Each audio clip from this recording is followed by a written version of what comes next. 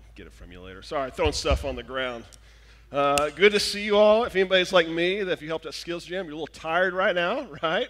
It was a long week, but it was an amazing week. I don't want to steal a thunder later as they're going to share kind of information about what we saw on Skills Jam at the end of service, but I just want to thank all of you that helped and served or helped in any way with it. It was honestly an amazing week. I was very impressed with our church, just seeing people step up, people serve, people just going above and beyond in so many different ways. I heard nothing but positive reports from parents talking about how much their kids love the camp and the kids hearing the message of salvation about Jesus Christ. And it's just so cool to watch people using talents and gifts they have and using those to teach something to the kids. That it was just a different thing than they're ever used to seeing. And so thank you so much. And I want to remind you, again, they're going to make another announcement about this at the end. But I want to remind you that tomorrow we have Creek Fest. And that's not a party for us, okay? It's a party for the community. Just as Grant just shared about reaching our community, the whole thing about that is trying to reach people. And I can say this week alone, I've talked to several people in my life, my neighbor, guys that play basketball on Wednesday night, and I just told them about the event. Said, hey, we have this free event. I'd love for you to come out. And without a doubt, every person I've talked to said, hey, I think I'll actually come to that. And so I just want to challenge you in this. Invite one person. The worst they can do is say no. Anybody that gets upset with you for saying a free event for you, there's something else going on there. You must have really made them mad about something else. It's not the event, but make the invite. I encourage you to do that. 1 Corinthians 16 is where we'll be. We are finishing 1 Corinthians today. Can you believe that? What an adventure. We have been going since the beginning of the year, six months. This is the longest sermon series I've ever done, and you guys have not fired me yet. Thank you. From the bottom of my heart, letting me get all the way through it. No, I've enjoyed it. But we are wrapping up 1 Corinthians chapter 16 to see exactly how this book concludes. And it's interesting because a lot of times you get to the end of a book, they're just wrapping up stuff. But I think there's significance to what Paul talks about today for us. That often we would just gloss over and miss deeper truth. Now, before we jump into it, I have to ask real quick, how many of you, I got to know how many people have brothers and sisters in the room. We're going to start with this. If you're an only child, raise your hand. Let's get you out of the way. Lord bless you. No one cares. Put your hand down. We may not love you, but your parents do. It's all good. Do me a favor. If you have any siblings at all, would you raise your hand? Sorry, only children, not trying to pick on you, nothing against you. Okay, and keep your hands up. Do me this favor. If you have one or less sibling, put your hand down. We're going to see who has the most sibling. If you have two or less siblings, put your hands down. 3 or less.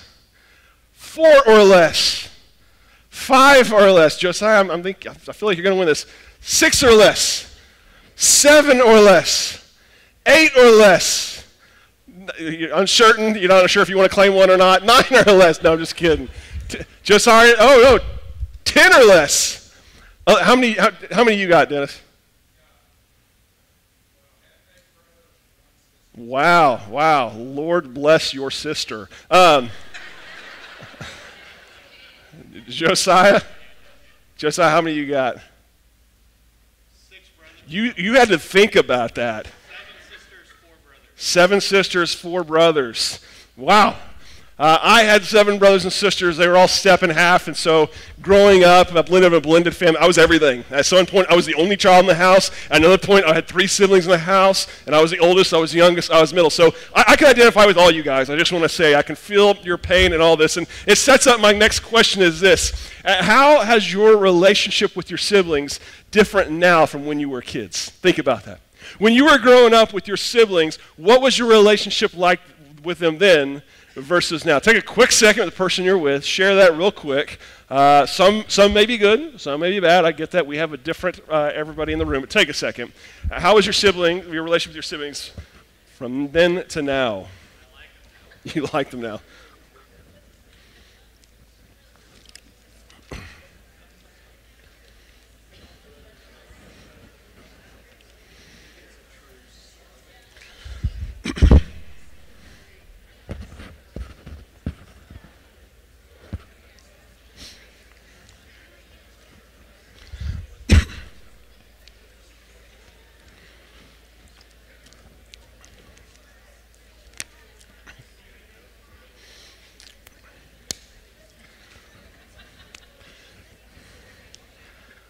If you're still talking, it means you have bitterness, and we will have a time of confession after service. You can come and deal with that right now. I know how it is. I got brothers and sisters. I get it.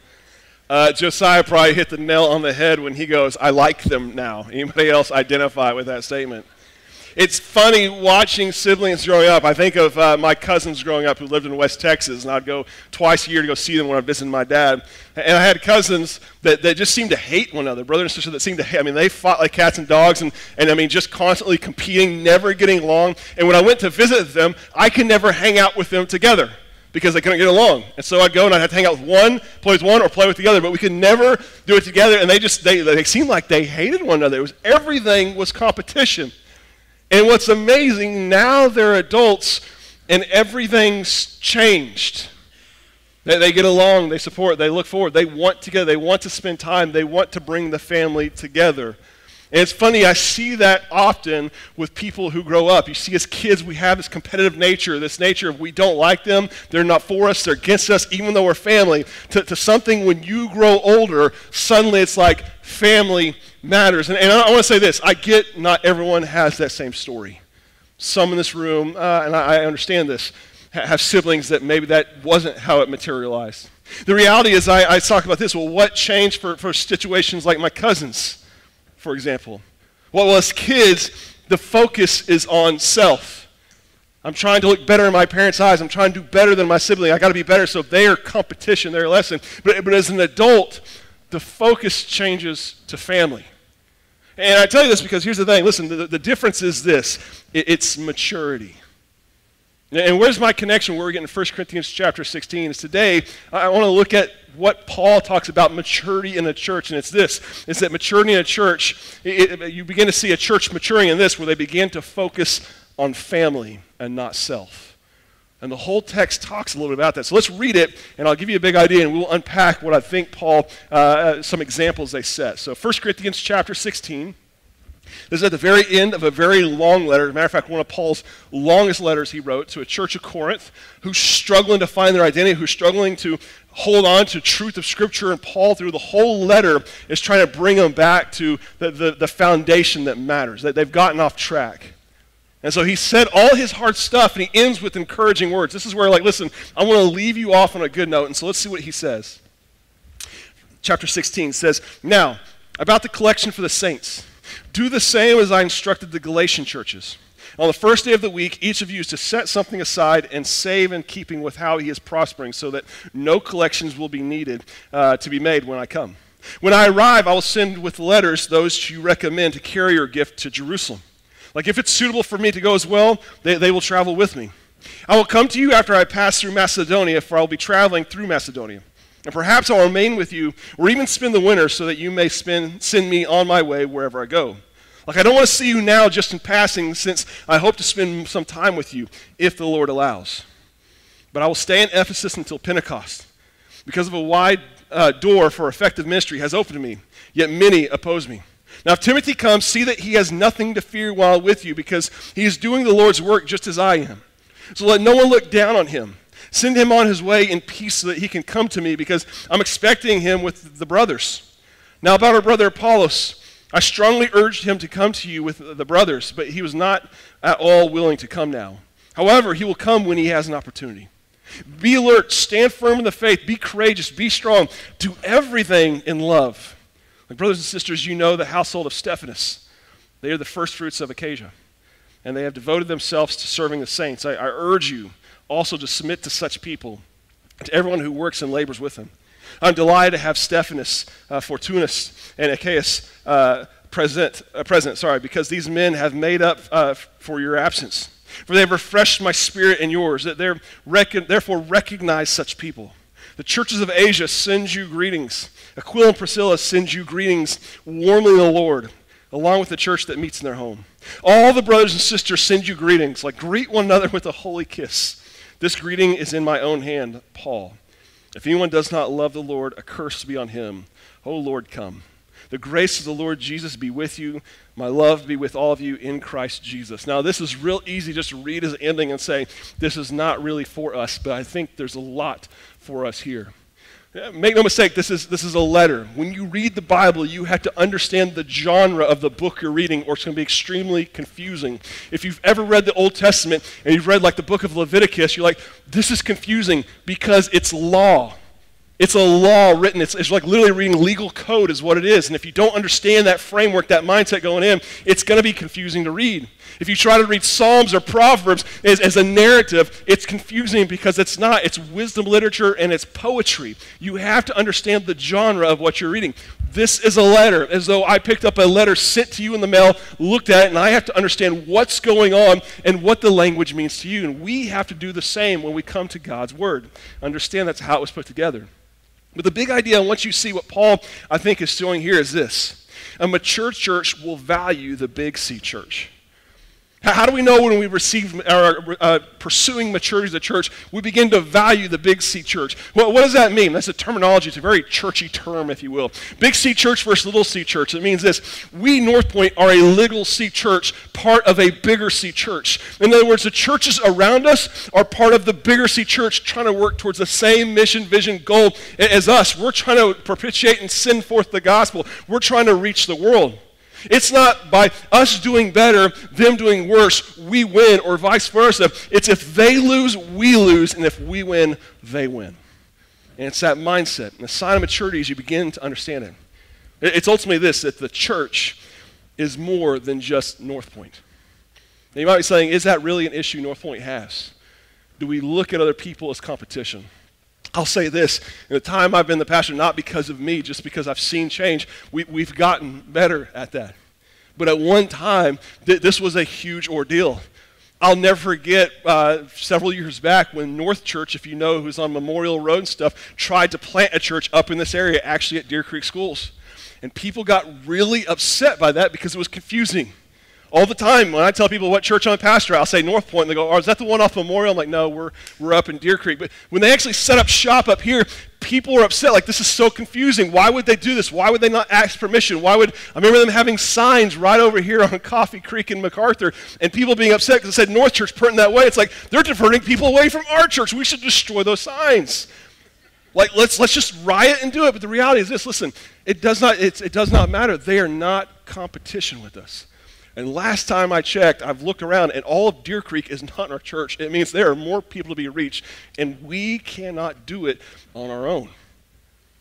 Now, I'll say, even in my own heart, it's hard for me sometimes when I see success at church not to look at myself and go, what am I doing wrong? Man, did I do it better than them? And I have to check my motives in my heart and say, listen, I should be celebrating what's going on at that church.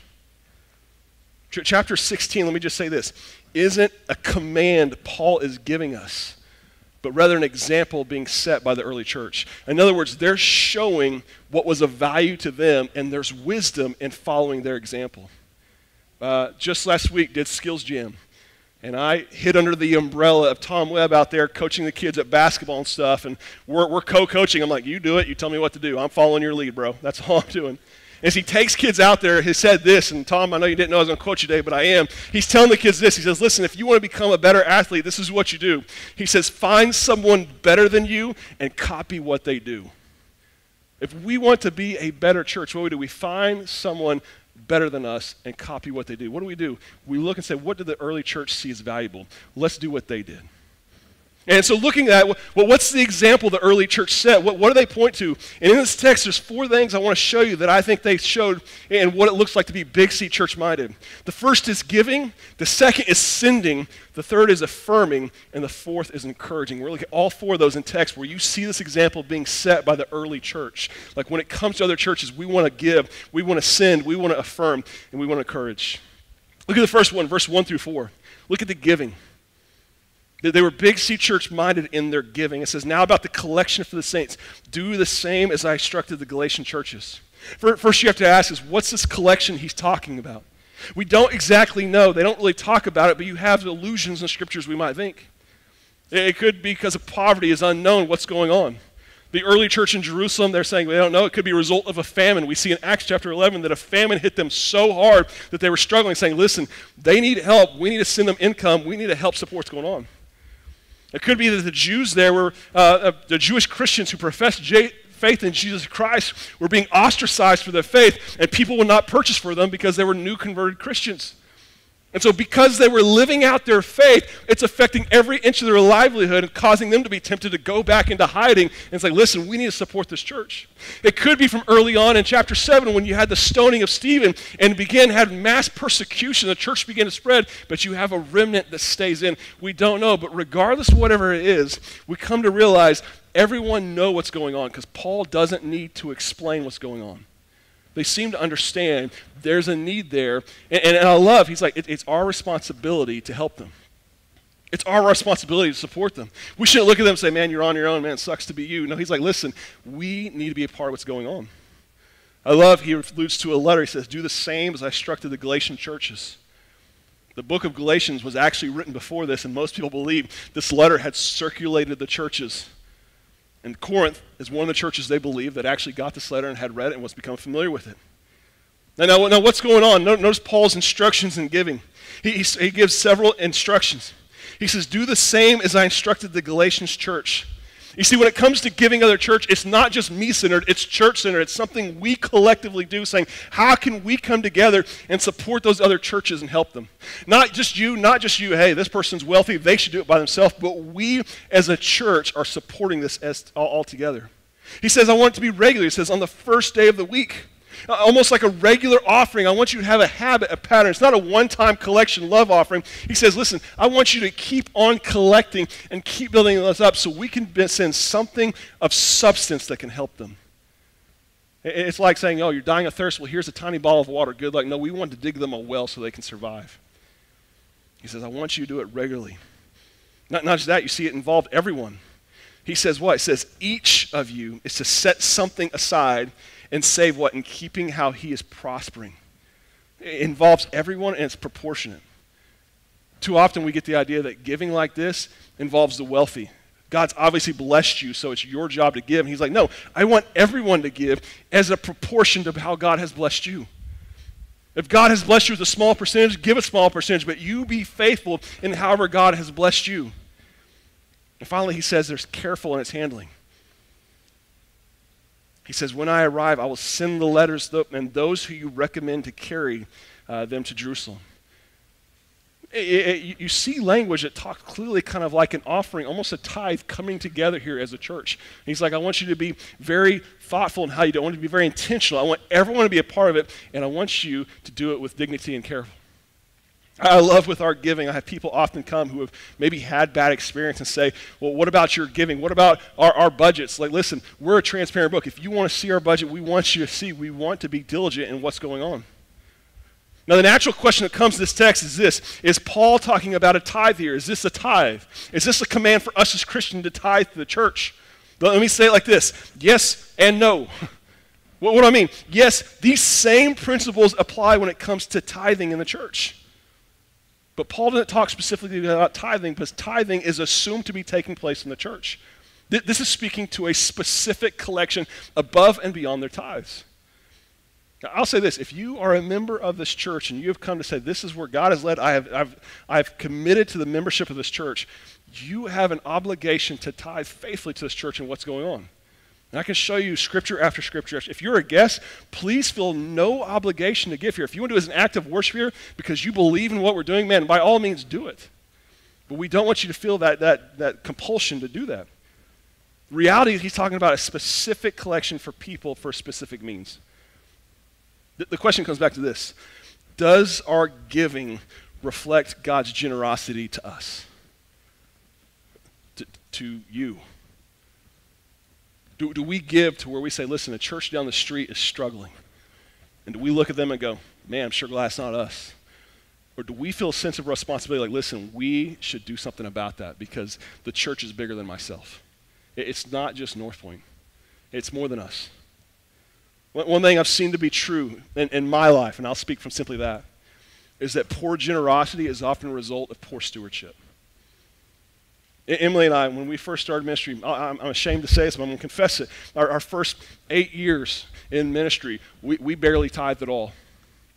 And a lot of it for us was because we were not stewarding our finances. We had no budget. We were just kind of going by the seat of our pants. And by the end of the month, we had no money left. And we're like, well, God, I'd give you money, but there's no money left in the pocket. I can't do anything. We just need more if we had more. And every time we got more, guess what? We got to the end of the month and we didn't have enough. It always happened.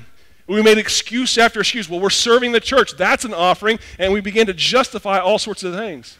It wasn't until we finally sat down in our household and said, you know what? We're not managing God's gifts to us wisely.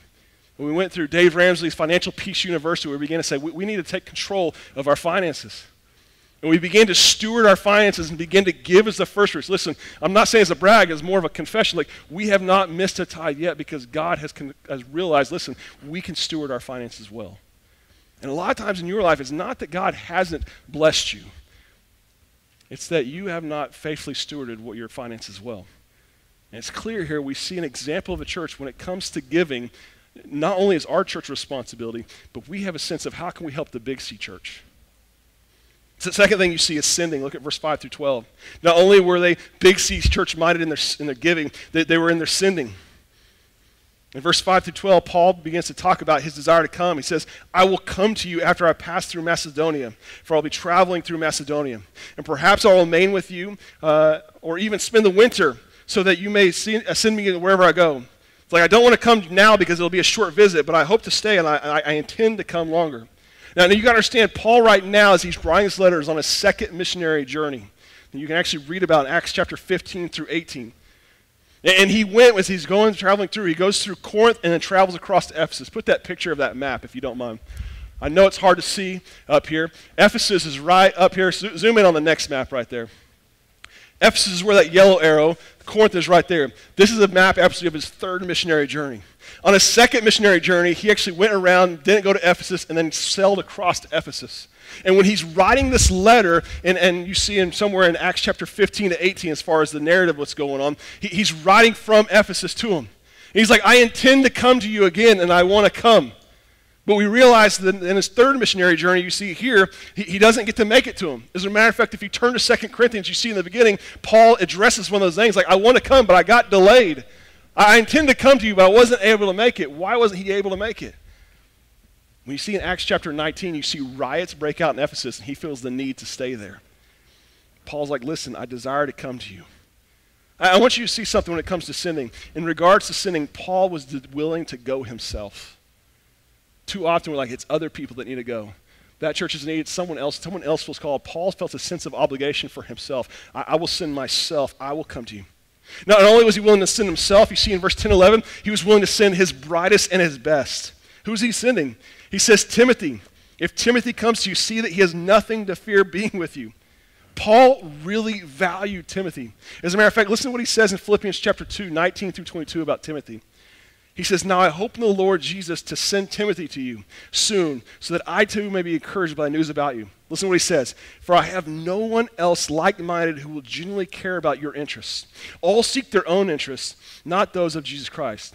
But you know his proven character, because he has served with me in the gospel like a son with a father. When it comes to sending, sometimes we're like, listen, we'll give the scrubs, we'll give the B-teamers, we want to keep the best of the best for ourselves. But Paul's like, listen, I'm going to send the best and the best to you. I'm going to send the ones who are going to make the biggest difference in the kingdom of God. Where I see churches fall apart is we begin to hoard people for ourselves. And listen, it's hard to say goodbye or send people on in relationships, but that's what stymies the growth of the kingdom of God. We look at other people like, I don't want to lose you for myself, and so I want to keep you for myself. But yet Paul was willing to go himself. Paul was willing to send the best he had. And not just that, you see in verse 12, he's willing to encourage other people to go. He says, now about our brother Apollos. I strongly urge him to come with you, brothers. But he was not able or willing to come right now, but he will come later. Paul's encouraging people to go to him. Well, let me say it like this. Listen, when it comes to sending people, are we willing to send and be sent? Are you? If there came a day where we actually fulfill our mission, we believe God's called us to multiply a church, how many of you would honestly be willing to say, I will go. I'll be a part of that church? Or will our comfort keep us where we're at? And what scares me right now, you know why I know we're not where we need to be? Because when it even talks about trying to start other connecting groups and stuff, right now we fight against, like, man, I don't want to lose this. I don't want to do this. And it starts on the microcosm level before it goes bigger. Are we willing to go ourselves? Are we willing to send our brightest and our best? Are we willing to encourage others to go, or do we fight against it? We get so stuck on us. The third thing you see is affirming. Look at verse 15 through 18.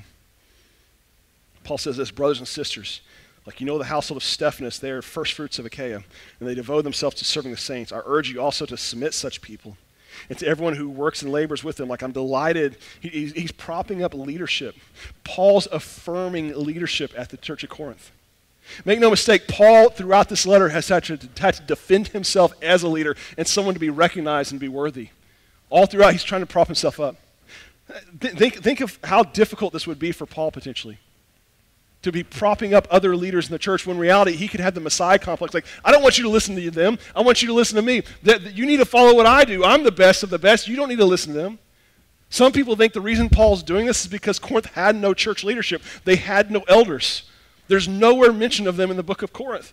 And Paul's trying to set them up, saying, hey, listen, you need leadership in the church. These people are people that, man, I affirm they're good.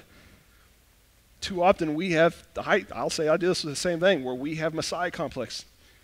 It needs to all be about me rather than affirming new leadership and new people. Let me say it like this. Do we recognize and affirm the giftedness of other leaders in churches? Why is it that to make ourselves feel better about ourselves, we have to chop down those who are doing well? Why is it we have to go to people and say, listen, they're seeing success. Man, they're a poor leader. There's all sorts of reasons why they're wrong and not doing a good job. Even in church, if we see other groups doing better, other people doing better, we have to chop them down to make ourselves feel better about them. When in reality, we should be supporting what's going on. If you are a guest here, I want to tell you this, we are not the only church here. Our desire is to see you in a church. If it's our church, praise God. We would love to have you here. But if this is not a good fit, can I tell you something? There are other churches around we would love to connect you with. We try to do stuff together because we believe in the Big C Church. It's not just about us. And we don't want to see our church grow big and other churches shrink. That doesn't work in the kingdom of God. That's a tactic of Satan destroying the church. We want to see the church grow. And that comes from us giving towards other churches and helping what's going on. It comes from us sinning. It comes from us affirming and not cutting down other Christian leaders and other Christian people. And the last thing you see in verse 19 through 24 they do is this. They're encouraging. Look what they say. This is the churches of Asia send you greetings, Aquila and Priscilla. They send you greetings warmly in the Lord, along with the churches that meet their home. Like all the brothers and sisters send you greetings. Greet another with a holy kiss.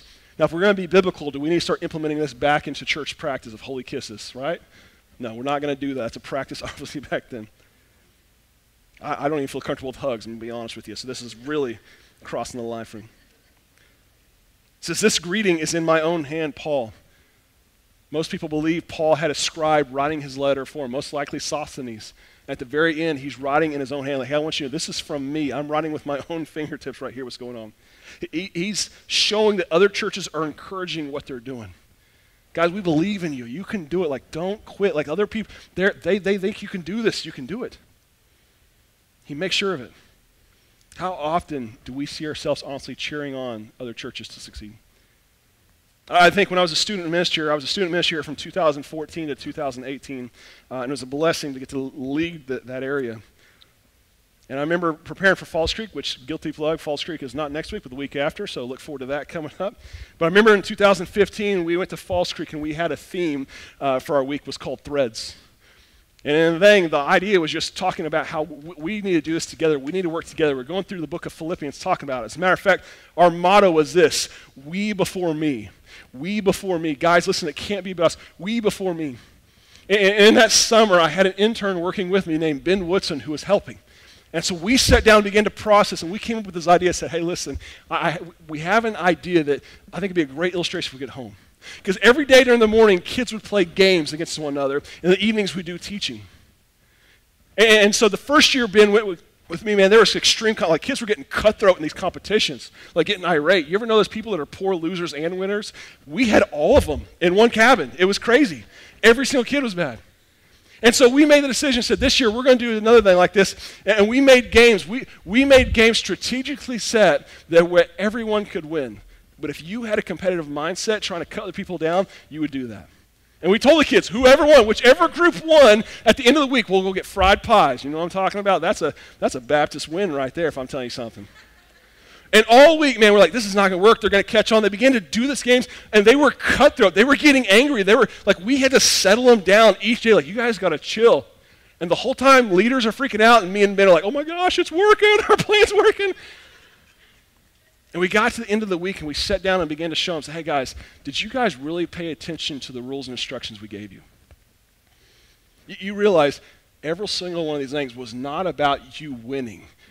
It's about everyone accomplishing together. But yet you became so competitively minded that rather than the people across from you being a partner, they were competition. It was an amazing thing to see. I say it like this, listen, do we celebrate privately and publicly the success of other leaders in churches? When we see Life Church, do we look at them and go, oh, they're terrible, they don't do it right, they don't do it like us. Yeah, they may do it differently, like, you know what, they're making strides for the kingdom of God, praise the Lord. Do we encourage them when they're discouraged? I have a pastor friend that's another church in the area. He's discouraged right now, and I've been reaching out like, hey man, listen, you're doing a great job, keep it up. You know, it's tempting sometimes to go, you know what, maybe if their church folds, maybe we'll get some people. And that's Satan in my heart. Sometimes it comes to that, and I have to remind myself, listen, they need encouragement. We need more people in the ministry, not quitting. We need people going. I'll never forget, and I know I've quoted him before, but J.D. Greear once said this. When he went to his church in Summit, in Rowlett, North Carolina, named Summit Church, he remember going there, and he was so passionate for the Lord, and he said, God, man, I want revival to break out here like it's never broke out before. God, would you just make revival happen? And he said, I remember clear as day, God speaking to my heart and said, JD, what about this? What if I had revival break out in Rowlett, North Carolina? But like that has never been heard before. And years to come, people were writing about the revival that took place. But I did it in the church down the street, not yours. Would you feel like I answered your prayers? And J.D. said, he remember it cut him to the heart. And he said, no, because I want it in my church. And he said, it was a rude awakening that I was not trying to build God's kingdom, I was trying to build my own kingdom. And as a church, listen, maturity is we don't just see our church, we see every church. And we realize, listen, if they fail, we fail, no matter what our numbers, what happens in here. It's not about our own success, it's about God's success. And we should mourn when churches close down, which they're closing down every single week. We should mourn when we see leaders fail and quit. We should mourn when churches struggle. We should celebrate when they see success. Because a mature church will value the Big C church. That's what he's getting at, I think. That's the example you're seeing here. A mature church will value the Big C church. Don't forget Satan's tactics. The two times we see Satan show up in the picture in Genesis chapter 3, what does he tell Eve? You can be your own God. You don't need him. You. It's all about you. It tries to get her to be center focused, all about me. When Jesus was tempted when he came out of the wilderness, what did he do? Like, listen, I will make your name great. I can make it all about you, and try to make it all about himself. His tactics have not changed. Satan, till to this day, is trying to get us to become a self-absorbed church. And can I just say this, listen, a self-absorbed church is an ineffective church. And the greatest success Satan can see is huge numbers, huge success at this church, and us being content with every other church around us dying. Reality is God wants us to see every other church successful and us supporting each other. And I tell you this, it's all about cooperation. I know you may see in the news a lot of drama and stuff around like the Southern Baptist Convention and stuff going on, but listen, why do we cooperate with them? Because there's something about being involved with other churches trying to accomplish a bigger mission. And I got to go to the convention and see stuff, and it's amazing. It's sad some of the drama that came up is what got put in the headlines, and the reality is there's so many great things that took place. While I was there, I got to see 79 new missionaries get commissioned to the mission field right in front of me. Our money, part of our tithes goes towards this offering an international mission board, sending missionaries all over the world. Do you know they sent out 79 new missionaries who will be joining 3,521 other active missionaries along with their 2,700 children? That's going on right now, serving in 122 nations. And by us giving through that, allows us to partner with them. In 2022 alone, the International Mission Board, listen to this, we're in 122 countries. 728,589 people heard the gospel because of their work. 1,788 people became new believers. And listen, here's why I'm telling you this, because listen, I don't care how well we were doing financially, how great we are, for us to be able to afford to pay missionaries to go around and do what they're doing, we could never do that on our own. But by us working together with other churches allows us to be a part of what's going on. Just the North American Mission Board right now, there are 917 people. They're inside the United States being sent right now trying to plant churches in places unreached. One in Salt Lake City, Utah, where Ellen Bernhardt's son is, going on right now. In there trying to start churches where it is completely unreached. And that is part of what our money and things go towards right there. Just in 2022 alone, 2,962 missionaries are currently serving in there. And they started literally thousands of churches this last year. All because of what's going on. And what's going on? Naturally, it's trying to split apart and faction us apart and get us focused again on ourselves. When we're missing, listen, we need to cooperate somewhere. If we come to a point and say that's not it, then where's it going to be? Because we can't be so focused. I want you to watch this video just to give you an idea where the giving goes towards that. When you give your tithes to your church on Sunday, your giving is an act of worship and obedience to the Lord. But when you give, did you also know that you are giving to advance the gospel around the globe, across the nation, in our state, and in your neighborhood? It's true when your church gives through the cooperative program. Here's how it works. To make this easy to follow, let's say you give $10 to your church on a Sunday morning, and your church has decided to send 10% of that money through the cooperative program. $9 of the money you give will remain at your church to be used in support of your church's gospel ministry, staff, facilities, and many other ministries in your community. And $1 of your gift is sent on an amazing journey through the cooperative program, fueling a broad range of important ministries everywhere. The first 42 cents of that dollar stay right here with Oklahoma Baptists, funding our shared ministries. If you have been to Falls Creek or Cross Timbers, participated in BCM on campus, or witnessed the Oklahoma Baptist Disaster Relief Team and other ministries, then you've seen the cooperative program in action. The next 15 cents of your dollar continues on to Oklahoma Baptist University, Water's Edge, Oklahoma Baptist Homes for Children, Baptist Village communities, serving our orphans, widows, and equipping future Christian leaders. The next 43 cents of your dollar is allocated through the Southern Baptist Convention, which uses 2 cents to support the ministries of the convention and forwards the rest on. 9 cents goes to our 6 Southern Baptist seminaries to train up our future pastors and missionaries. 10 cents goes to the North American Mission Board to help plant churches, coordinate sin relief, and bring the gospel to our nation through evangelism. And 22 cents goes to the International Mission Board to send and support more than 3,500 missionaries around the globe. But we're talking about more than just $1. When your giving is combined with the gifts given through nearly 1,800 Oklahoma churches and 50,000 SBC churches across the nation, the impact of the cooperative program is multiplied because we work and give together. Giving through the cooperative program is the one thing we can all do that impacts everything we do as Oklahoma Baptists. Thank you for your faithfulness. I show you that because a lot of people get confused and think being a Southern Baptist is a domination. It's a cooperation. And if we came to a point and said that's not a good fit, well, where are we going to cooperate with? Our church, through our giving, gives this year, I think we're scheduled to give about $19,000 towards cooperation to help with that. Those 79 missionaries I got to watch were our missionaries that we're sending. Those are our people. And we're a part of what's going on with that. Now, can I say, I don't say it, but I say that to say we at least have a baseline of something. But I feel like God's called us to more. But when I see missionaries, I dream someday that we'll send people from our church to other churches around the world to do missions. That'll be us someday. I see other churches someday around us being affirmed, knowing that North Point is encouraging them when they're struggling and times are hard, and that we're willing to send people to them. We're willing to be those people. We don't see them as competition. We celebrate their success. And it all goes back to our vision that Grant talked about, what we do. It's developing, reaching, multiplying. We want to develop people so that we can help reach other people, and that eventually we can multiply and send out people.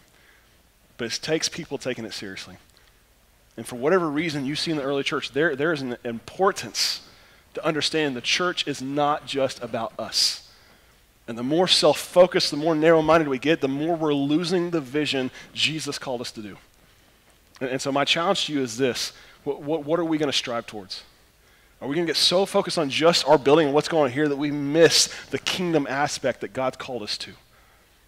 And it starts with your own tone, your own words. Quit looking at other churches as competition and braiding them down. Man, how can I pray for these other leaders? How can I encourage? How can I stop fighting against these things and start working towards it and being part of what's going on? I'm going to ask if you just bow your heads and close your eyes and just spend a second with the Lord and just ask you to process this. When it comes to being focused on God's kingdom work, is my gaze just set on North Point? Is my gaze just set on my connecting group? Is my gaze just set on my family? Is my gaze set on just myself? How can you intentionally this week encourage, support, affirm, send someone in your life that needs it? For some of you, this may be a private conversation you need to have, like, man, what am I willing to sacrifice my desires and wants for the greater cause? Maybe use the connecting group, need to talk, hey, listen, are we really doing this? Are we fighting against it? It's us as a church, as leaders discussing, are we going to really pursue this? If you're a guest, listen, we want to help you find a church. If it's ours, great. If not, we want to help be a part of that conversation. There are great pastors and churches around us. We'd love to connect you with them. But we got to be a part of something bigger than ourselves. Father God, I pray 1 Corinthians was encouraging to this church. I pray you stir in us something bigger than ourselves. I pray that whole letter would remind us what happens when we get away from what your word tells us to do and what happens when we get away from the vision you've called us to.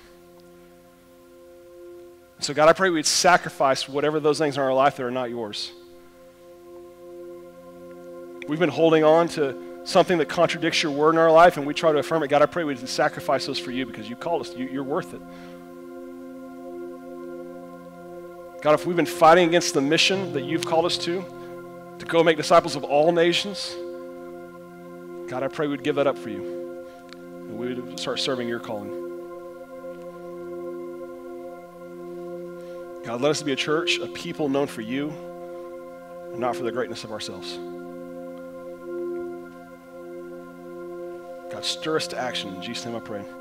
Amen. I'm going to ask you to stand. We're going to spend some time worshiping. I'm going to have leaders around. Maybe you just need someone to pray for you, encourage you, because you're like me, that sometimes you struggle with that attitude in your heart. You get bitter at other churches, other people and stuff, and you just have struggles supporting. Like, maybe you need to confess that today. Or maybe today you come to the realization that, you're not even a Christian. You haven't even come put your faith in Jesus Christ. You need to respond to that. We'll have leaders available. I'll be up here. We got leaders in the back. We got other elders to be around, but you respond. But I'm just going to ask you to respond. So let's sing.